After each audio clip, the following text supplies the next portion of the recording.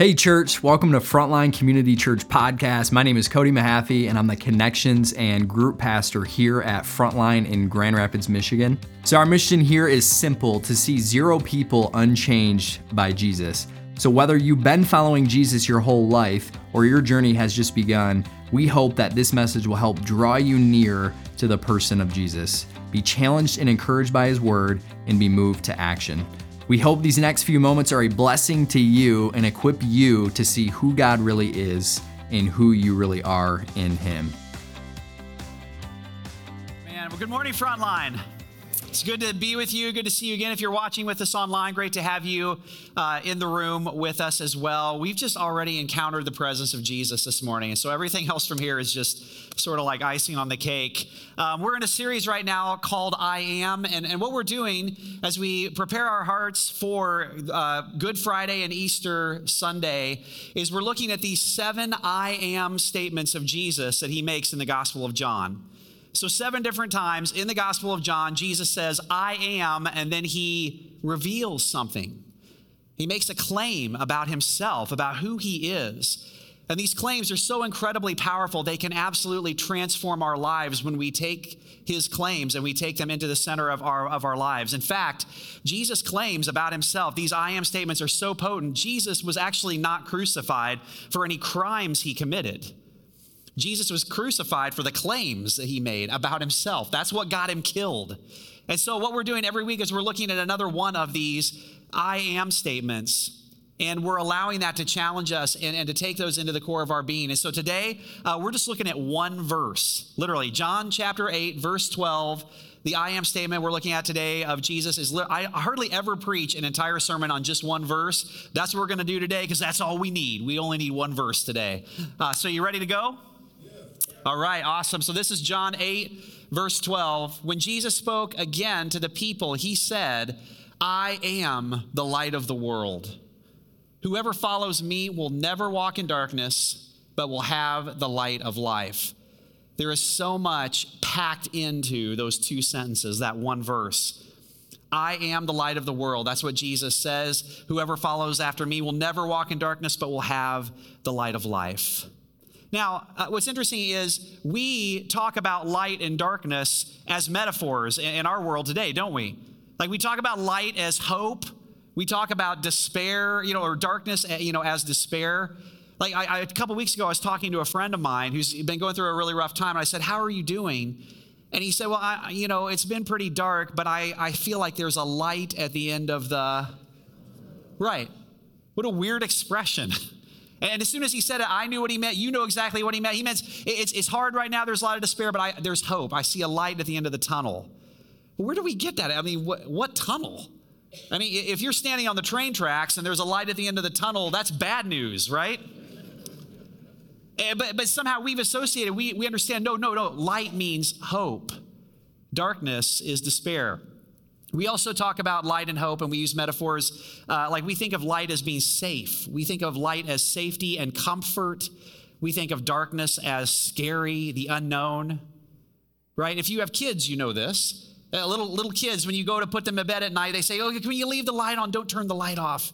My boys, our 4 boys, always when they were little, are like, Dad, please leave the light on. There's monsters in the dark in my room. And so always I would say, there's no such thing as monsters in the dark in your room. Now get back in bed or I'm going to let the monsters into your room. So it worked every time. They were terrified. It was awesome. Even as adults, we're still kind of like scared of the dark, aren't we? You ever heard, you guys know what Motel 6's slogan is?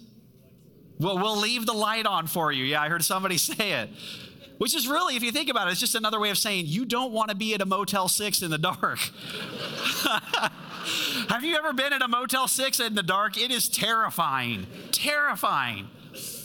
Light is safe. Darkness is scary.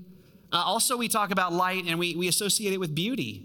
Like when a beautiful woman walks in the room, we say things like, oh, she just lit up the room.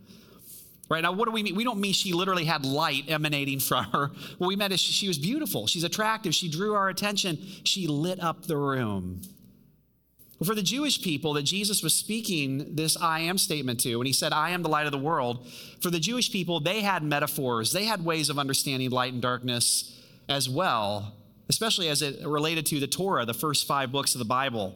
If you go to the very beginning of the Bible, of our Bible, we call it, the Old Testament, Genesis chapter 1, the entire Bible begins with this story of God creating the heavens and the earth. The earth was formless and void. There was nothingness, and God, guess what the very first thing is in all of creation that God creates? What is it? Light. Yeah. There was nothing, and God spoke it into being. He said, let there be light. There was still nothingness, but at least now you could see it. And then because of that as well, light was also the very first thing in all of creation that God called good. So for the Jewish people, light was something that only God could create. Only God could make light. And not only that, but Jesus waits and says this statement. In John chapter 7 and John chapter 8, Jesus is at the Feast of Tabernacles in Jerusalem. It was this week-long feast to happen every year on the Jewish calendar. People would flood into the city of Jerusalem, and they would celebrate the fact that God had rescued them, that he had led them as the light of Israel all through their time in the wilderness. As a pillar of fire at night, he was the light that led them. In fact, during the Feast of Tabernacles, when Jesus said this, what they would do is the Jewish people, they would light this huge candelabra. It's called a menorah. They would light this thing, and they would have these pillars of huge flaming fire, and they would talk about how God was the light for Israel. Do you see it? Do you see what Jesus did? He's literally saying, hey, that light, actually, that's me. He's claiming to be God. Only God could produce light. Only God could make light. Only God was the light that led Israel. And Jesus is saying, that light only pointed to me. It's me. I'm the light of the world. Now, here's what we do. We misunderstand Jesus' statement. Oftentimes when we read this statement, because of our own sort of baggage we bring to this, what we think Jesus is saying when he says, I'm the light of the world. If you follow after me, you'll never walk in darkness, but you'll have the light of life. We think Jesus is saying, hey, I'm the light of the world. If you have me, you're going to do fine. But, if you don't have me, watch out, because you might fall into some darkness. We think Jesus is saying, if you don't have me, things might get dark for you at some point in your life. That's not what Jesus is saying. What Jesus is actually saying is the default position of every single human being is darkness, despair, hopelessness, nothingness. The default position of this entire world is darkness. You don't believe me? Just turn on the news. This world is dark. And Jesus is actually saying, I am the only real light there is that can come into your darkness. It's just me. So what I want to do here in the next few minutes is I want to talk about 2 ways that this offends us. And then I want to talk about 2 promises that Jesus gives us in this one verse, this one profound verse of the Bible. And then I want to talk about 2 ways that we can respond to this claim that Jesus makes. So 2 ways this offends us, 2 promises Jesus gives us, and 2 ways to respond. Okay, so first, 2 ways this offends us. Now, I didn't come here today to offend you, although I've found out I'm pretty good at it, actually. But the heart here is not to offend. That's not what I want to do. But I think if we don't really examine, if we don't see the offensiveness of this claim, not only just to the Jewish people of Jesus' time, but to us today, then we don't really fully understand what he was saying. We don't allow it to fully penetrate our hearts. And so I just want to talk about 2 ways this offends us. The first one has to do with the word light. Okay, so liberal people on the left, in kind of like the woke culture that we live in today, have a problem with the fact that Jesus said, I am the light. I am the only light there is. So in other words, Jesus is saying, there's not your truth and my truth. Love is love, however you want to define love. No, Jesus is saying, I'm the light. It's just me. I am, Martin Luther King, his word for it, I am the moral divine law of the universe. If all you have is science, if all you have is your truth, moral relativism, then your world is very dark. There's no ultimate meaning. There's no real hope. And so what ends up happening is if there's no moral divine law, no standard by which everything else is measured up to, then what you end up doing is you end up believing half-truths. Half-truths about your world, half-truths about your life. What do I mean by a half-truth? An example of a half-truth would be, God loves me and wants me to be happy. That's true, right? I can literally go to verses in the Bible and I can make that case that that's true. God does love me and he does want me to be happy. But then what we do is we say, therefore, just do whatever makes you happy. Right? If God loves me and he wants me to be happy, then just do whatever makes you happy. And it couldn't be wrong if it makes me happy and God loves me and wants me to be happy. That's a lie. Some things are wrong. Some things are sin. Not because that's my opinion. Not because that's somebody else's opinion. It's because that's what Jesus said. It's what Jesus affirmed. He is the light of the world. He's the only light there is. He's the moral divine law of the universe. That's offensive. But on the other hand, he also says, I'm not just the light, I'm the only light there is, but I'm also the light for the entire world. Conservative people, right-leaning people also are offended by the fact that he said, I'm the light for the world. Don't worry, I'm coming all the way back around for you. He didn't say I'm the light of Israel. He didn't say I'm the light of America. He said I'm the light for the entire world. Everybody. If your corner of the human race is all you've got, your world is very dark. Jesus wasn't interested in that. He literally comes and he says, I am the light for the whole world. That means white people. That means black people. It means Hispanic people. It means Asian people. I'm the light for the whole world. That means older generation. That also means the younger generation. It means Americans who were born in this country. It means illegal immigrants to this country. It means Wesleyans, Pentecostals, Baptists, Reformed people, Arminian theological thinking people. I am the light for the entire world. There's no one group of people who really gets to make an exclusive claim on Jesus because of what he claimed about himself. In fact, if you want to go even one step further into the offensiveness of the statement, what Jesus says here, I'm the light of the world world there is the Greek word cosmos. Spelled K-O-S-M-O-S, and literally it does mean every single human being, every single person in the entire world, but it also means the created world. Jesus is literally saying the cosmos, everything in this universe was created by me and through me, and Colossians 1 talks about Jesus is the one who holds it all together. It was all created for him and by him, and it exists for his glory. So in a sense, like we should even care about the created world, the environment. He says, I'm the light for the world.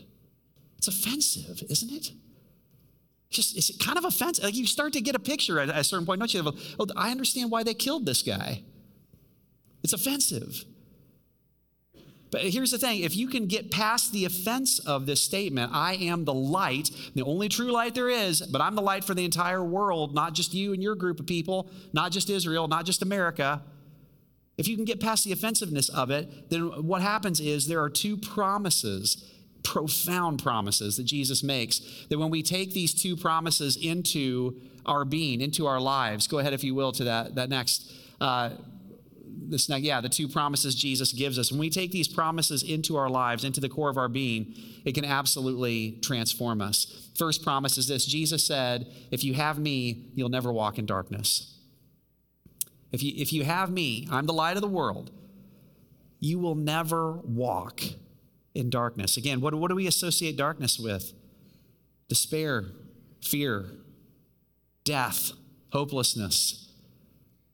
Jesus is literally saying there's no darkness that can touch you. Now, of course, what he's talking about here is he's talking about salvation. This is the promise of salvation. Jesus says, I'm the only light that can come into your darkness and rescue you and save you. You can't produce light on your own. And if you have me, you're never going to walk in darkness. This is a direct reference to a chapter in Isaiah chapter 9. We oftentimes read that chapter in church during Christmas time. Isaiah 9 says, the people walking in darkness have seen a great light. For those living in the land of shadow, a light has dawned. Jesus is saying, I'm that light. I'm the one that was talking about. I'm the fulfillment of that promise that God gave his people. I came so that people would never walk in darkness. Not only that, I mean, this is so incredibly profound. And we talked about the very beginning of the Bible, right? It begins with light. That's how, all of creation starts, but also it ends with light. If you go to the very, very end of the Bible, Revelation 21 and 22 is describing our eternal home, the new heaven and the new earth that God's going to bring through Christ and his resurrection. Now, what it says there, in the new heaven and new earth, it says there will no longer be any sun or moon. Which, if you live in Michigan, you're like, yeah, I know exactly what that feels like. It's like every day, it's just clouds. That's all there is. That's all we have. That's not what it's saying. It's saying at the end of time, in the new heaven and the new earth, there's not going to be a need for any sun. There's not going to be any need for any moon. Why? Because it says Jesus will be there and he will be the only light we need. Jesus will be the light, literally the only real light, the only true light that will ever be revealed at the end of time is going to be him. He says, I am the light of the world. If you have me, I don't care what comes into your life. I don't care what thing you're dealing with. You're never going to walk in darkness. You're never going to walk in darkness if you have me. Some of you, your world is dark right now. And there's some things that are too big for you that you're trying to carry, you're trying to manage on your own. He's the light of the world. If you have him, if you put your faith and your trust in the person of Jesus Christ, if you give him your life, you will never walk in darkness ever again. There's no darkness on this earth. There's no darkness that exists that can touch you. That's a good promise, wouldn't you say? Second thing Jesus promises, he says, when you have me, you'll reflect the light of life. Those who follow after me will never walk in darkness, and they will have the light of life. Literally, when it says you'll have the light of life, it's the Greek word echo. Now, just like an echo isn't the source, it's not the thing that produces the sound, right? It's the reflection of it. That's what he's saying. When you have me, you will reflect the light of life. So again, human beings don't produce their own light. Only God can do that. We don't create our own light. We don't produce our own light. We think we do, but we don't. What is Jesus calling us to be? Go ahead to that picture if you would. This is what Jesus is calling us to be. He's calling us to be like the moon. We understand this, don't we? Like the moon doesn't create any light of its own, does it? If you see the moon, the only way you see the moon at night is because it is reflecting the light of the sun. In fact, the moon only becomes visible when it's reflecting the light of the sun. Its beauty, the beauty of the moon is exposed only in as much as it is reflecting, to what degree it's reflecting the light of the sun. That's what gives it its beauty. That's us. That's what the church is supposed to be. The church is supposed to be like the moon. Like our beauty is exposed as the church as we reflect the true light, Jesus. One of the problems is we reflect a whole lot of stuff. It's not always Jesus. I don't know about you. I'm tired of reflecting my own junk. I'm guilty of it. For years and years here at Frontline, as your pastor, there's something I would do that I've hardly ever talked about, but like Sunday, for week after week, Sunday after Sunday after Sunday, what I would do is I would finish up church here preaching on a Sunday. I would talk to whoever wanted to talk to me, pray with whoever needed to be prayed with, and I would go, before I left to go home to my family, what I would do is I would go and find the drawer where the clipboard was, and I would find the clipboard. You know what the clipboard was? The clipboard, it's still, people still use it. In fact, they're walking around right now, I think, with it. The clipboard is, there are people who walk around and they count up how many people are here at church. And they go in the block in the kids ministry and they count up how many kids are in the block, how many people throughout the church. It's the attendance.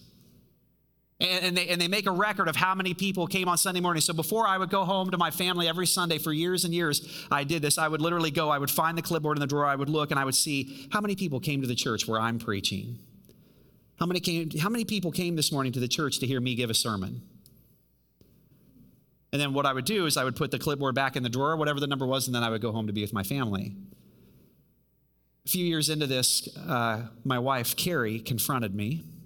It was a painful conversation. It was on a Sunday afternoon. She had finally had enough, and she said, listen, Brian, I can tell what the numbers were at church based on the way you come home and treat me and the boys. You walk in that door, I can immediately tell that if the numbers were good, because you're a great dad. You're a great husband. The boys want to be around you. But when you come home and the numbers weren't what you thought the numbers should have been, if enough people didn't come to the church, she said, I can tell immediately the numbers weren't what you wanted because the boys don't even want to be in the same room with you, and neither do I. She was right. I don't know about you, but do you have these things like this too? The numbers had become my light.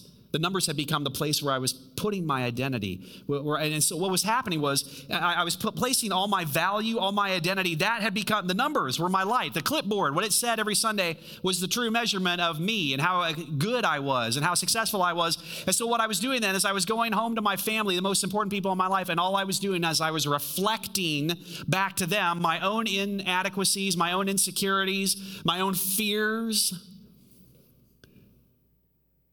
And what I've learned is if I don't allow Jesus to transform my pain, I'm just going to transmit it to every single person around me. I'm just going to reflect it back to every single person around me. I'm sick of living that way. Are you? Are you sick of reflecting your own junk to your family, on social media, on the people you work with? I got sick of that years ago. I don't check the numbers anymore. I just go home and I just say, God, you get praise for whatever you did. Whoever showed up, whoever watched online, you get praise for that. It's a much better way to live. When you make him your light, he's worthy of it all. It's about him.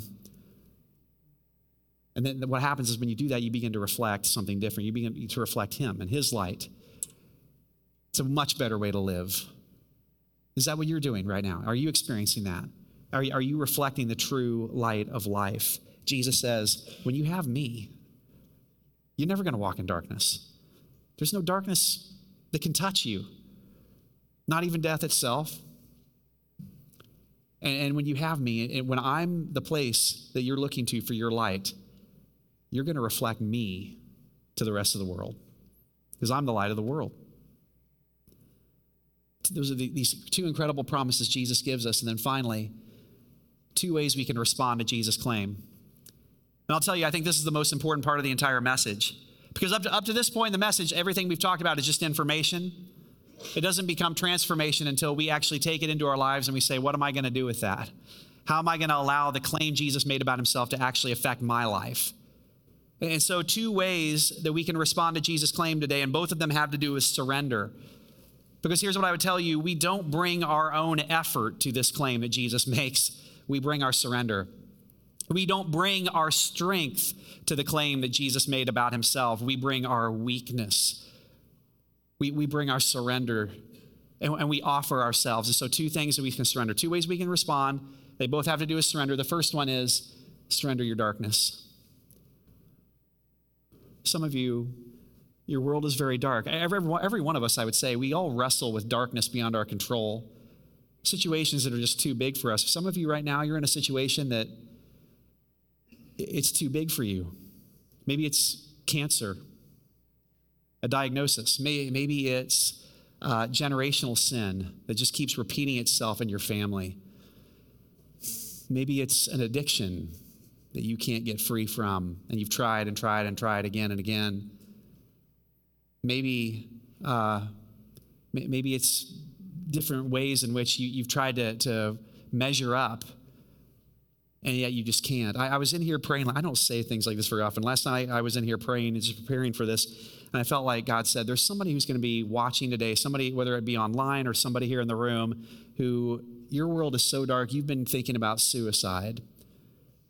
Literally, you've had suicidal ideations this whole week. You've been thinking about, maybe you've had thoughts in your head like, I think it's just going to be better for everybody if I'm just not around anymore. It's a lie.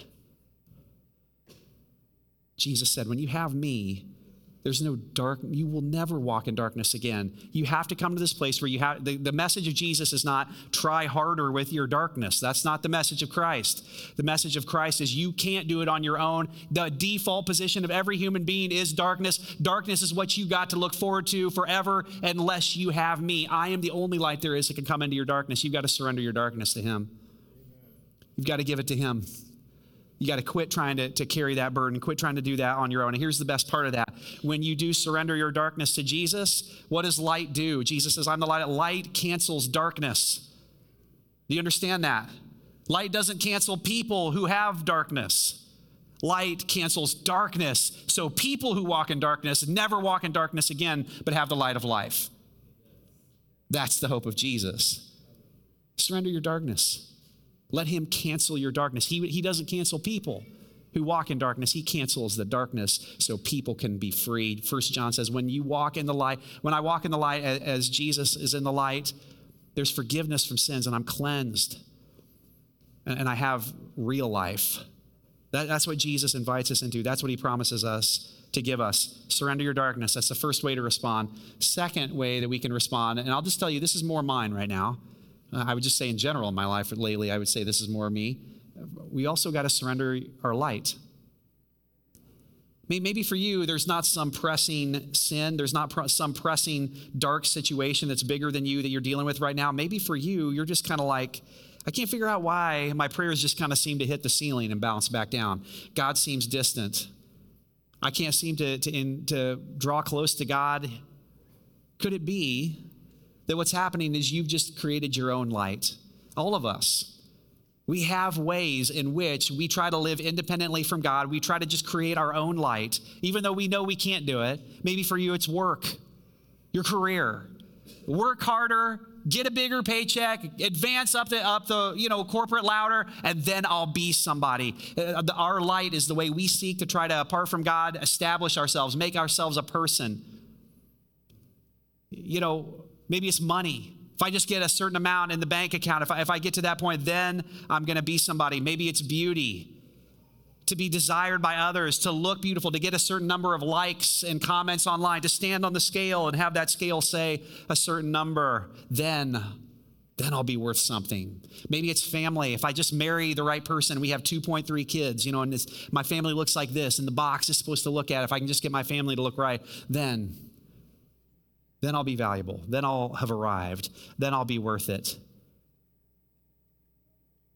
For me, it was the numbers. What's your light? At some point, we have to come to this point where we're willing to just surrender our own light. Even our good things, not just our bad things, not just the darkness, not just the hard things, but if you really want God to draw near into your life, if you really want him to permeate every part of your life and to live these promises that he invites us into, even your good things, you got to lay on the altar. Years ago, we went through a stage where my boys loved to make campfires. Every single night, I remember there was like a summer where, especially my older two boys, when they were younger, every night they would say, "Dad, can we build a fire tonight?" Anybody ever do that? You build campfires in your backyard as a family? Okay, we all live in the city. Apparently not. All right, awesome. We had this little like fire pit. And every night, my son Andrew especially, he's like, "Dad, can we build a fire tonight?" And so we had a tree that had fallen in our yard. We chopped up all these logs and we'd gather up all the sticks in the yard, and we'd build a fire. And they loved like roasting marshmallows, sitting around a fire, telling ghost stories. That was like something they loved. My wife loved it too. She was like, "Yes, please take them outside, make a fire, please. Don't bring them in until it's time to just put them straight to bed." And I remember, after night, there was this one summer where, you keep doing this night after night, and eventually you kind of have picked up all the sticks in the yard, there's nothing left. I remember my son Andrew comes to me for like the, 10th night in the row, and he's like, "Dad, can we make a fire tonight?" And we still had all these large logs, but we had no like kindling. We had no tinder. None of the smaller stuff was all gone. And so I wanted to, but I just said, we can't. I can't make a fire with that. Sorry, buddy. And I'll never forget, he didn't say anything. He just went in the house. A few minutes later, he comes out of the house with his arms full of papers. And he's walking right up to me. And as he gets closer to me, I realize the papers he has in his arms are his drawings. Andrew loved to draw. He would spend hours there every day, like just drawing pictures. His pictures were up on the refrigerator in our house. He was so proud of these pictures he would draw. He would show them to us. "Look at this. Look what I drew." What he'd done is he'd gone in the house and he'd ripped off all those papers off the refrigerator. He gathered up every paper. He'd walked out with those in his arms. He'd come up to me and said, Dad, here you go. Now you've got something to start the fire with. And it moved me that that's how badly he wanted to be with me. That's how desperately he wanted to just spend time with me, to sit around the fire and just be together as a family. He literally was saying, like, take all my best stuff, all the work I've done. You can have it all. Let it burn if it means I get to be with you. Do you get it? That's us with our Heavenly Father. That's us with God. What moves the heart of God, what draws him into our lives, is when we say, I'll give you my darkness, I'll surrender that to you, but you can also surrender my light to you, my accomplishments, my good deeds, my resume, my money, everything that I would hold and say that, look, I'm worth something. I'm going to lay it all on the altar. You can have it all. Let it burn if it means that I might have you. When we want God like that, that's when revival comes into our lives. That's when revival comes into our families. That's when God begins to move. He begins to stir, and that's when he begins to do things in our lives supernaturally that are greater than anything we could ever accomplish on our own power, in our own purposes. I want that. Do you want that? You got to surrender your light. Go through all the stories in Scripture. How many times do you see this? Jesus invites the disciples to follow him. And what do? They come, they pull their nets up on the shore. They're fishermen. They drop their nets and they walk away. Elijah finds Elisha. He's plowing with 12 oxen in the field. 12 oxen means you were rich. He had a career. The guy had a job. He had money. Elijah comes, throws his cloak around him. If you know that story in the Old Testament, he says, I think there's a calling on your life. You can come do what I'm doing. What does it say Elisha does? Elisha chops up the plow for the wood and then, sacrifices the oxen. He literally lights it all on fire. All is past and he walks away. So I want to enter into a time of prayer right now. I want to respond to the statement. Jesus said, I am the light of the world. I'm the only real light there is that can come into your darkness. And when you have me, you'll never walk in darkness. And you will have the light of life. So I wonder, I literally just want to spend a moment here and just go into a time of prayer. Just so I know who I'm praying for here. How many of you, if you raise your hand and be honest and say, man, today I need to surrender some darkness to Jesus. If that's you, raise your hand. Keep them up for a minute. Yeah. So there's something too big for me. Something greater than I've been trying to shoulder it on my own. I've been trying to handle it on my own. Okay. Today we're going to surrender the darkness, the stuff that we struggle with. Okay, you can put your hands down. How many of you would say, you know what, for me, if I'm honest, I need to surrender my light. It's my pride. It's my ego. It's the things I would prop myself up with. What I'm reflecting back to everybody else around me is not the light of Jesus. It's my own junk. It's my own. That's you. Yeah, thank you. Thank you. So as we bow in prayer, maybe, I don't know, something about the posture of this helps me. You just hold your hands open, palms up like this. It's a posture of surrender. Let's just go to him right now. Jesus, you see our needs. You see our lives. There's nothing in this room, nothing watching, those of us watching online, nothing that's hidden from you. Because you're the light. You're the light of the world. We just thank you, Jesus, that you don't cancel people who walk in darkness. You're the light that cancels darkness. And so for those of us, God, right now, we just confess our darkness. We surrender it to you. We surrender the ways that we've just tried in our own power. We surrender the ways in which we've been unwilling to bring things into the light, dark things in our lives. We've been unwilling to confess it, unwilling to bring it into the light, unwilling to allow other people to have it. Jesus, we surrender it to you right now. You can have it. We can't do it on our own. Would you be the light that comes into our darkness? Would you be Lord and Savior over even that stuff? Just give him your darkness right now. Let him have it.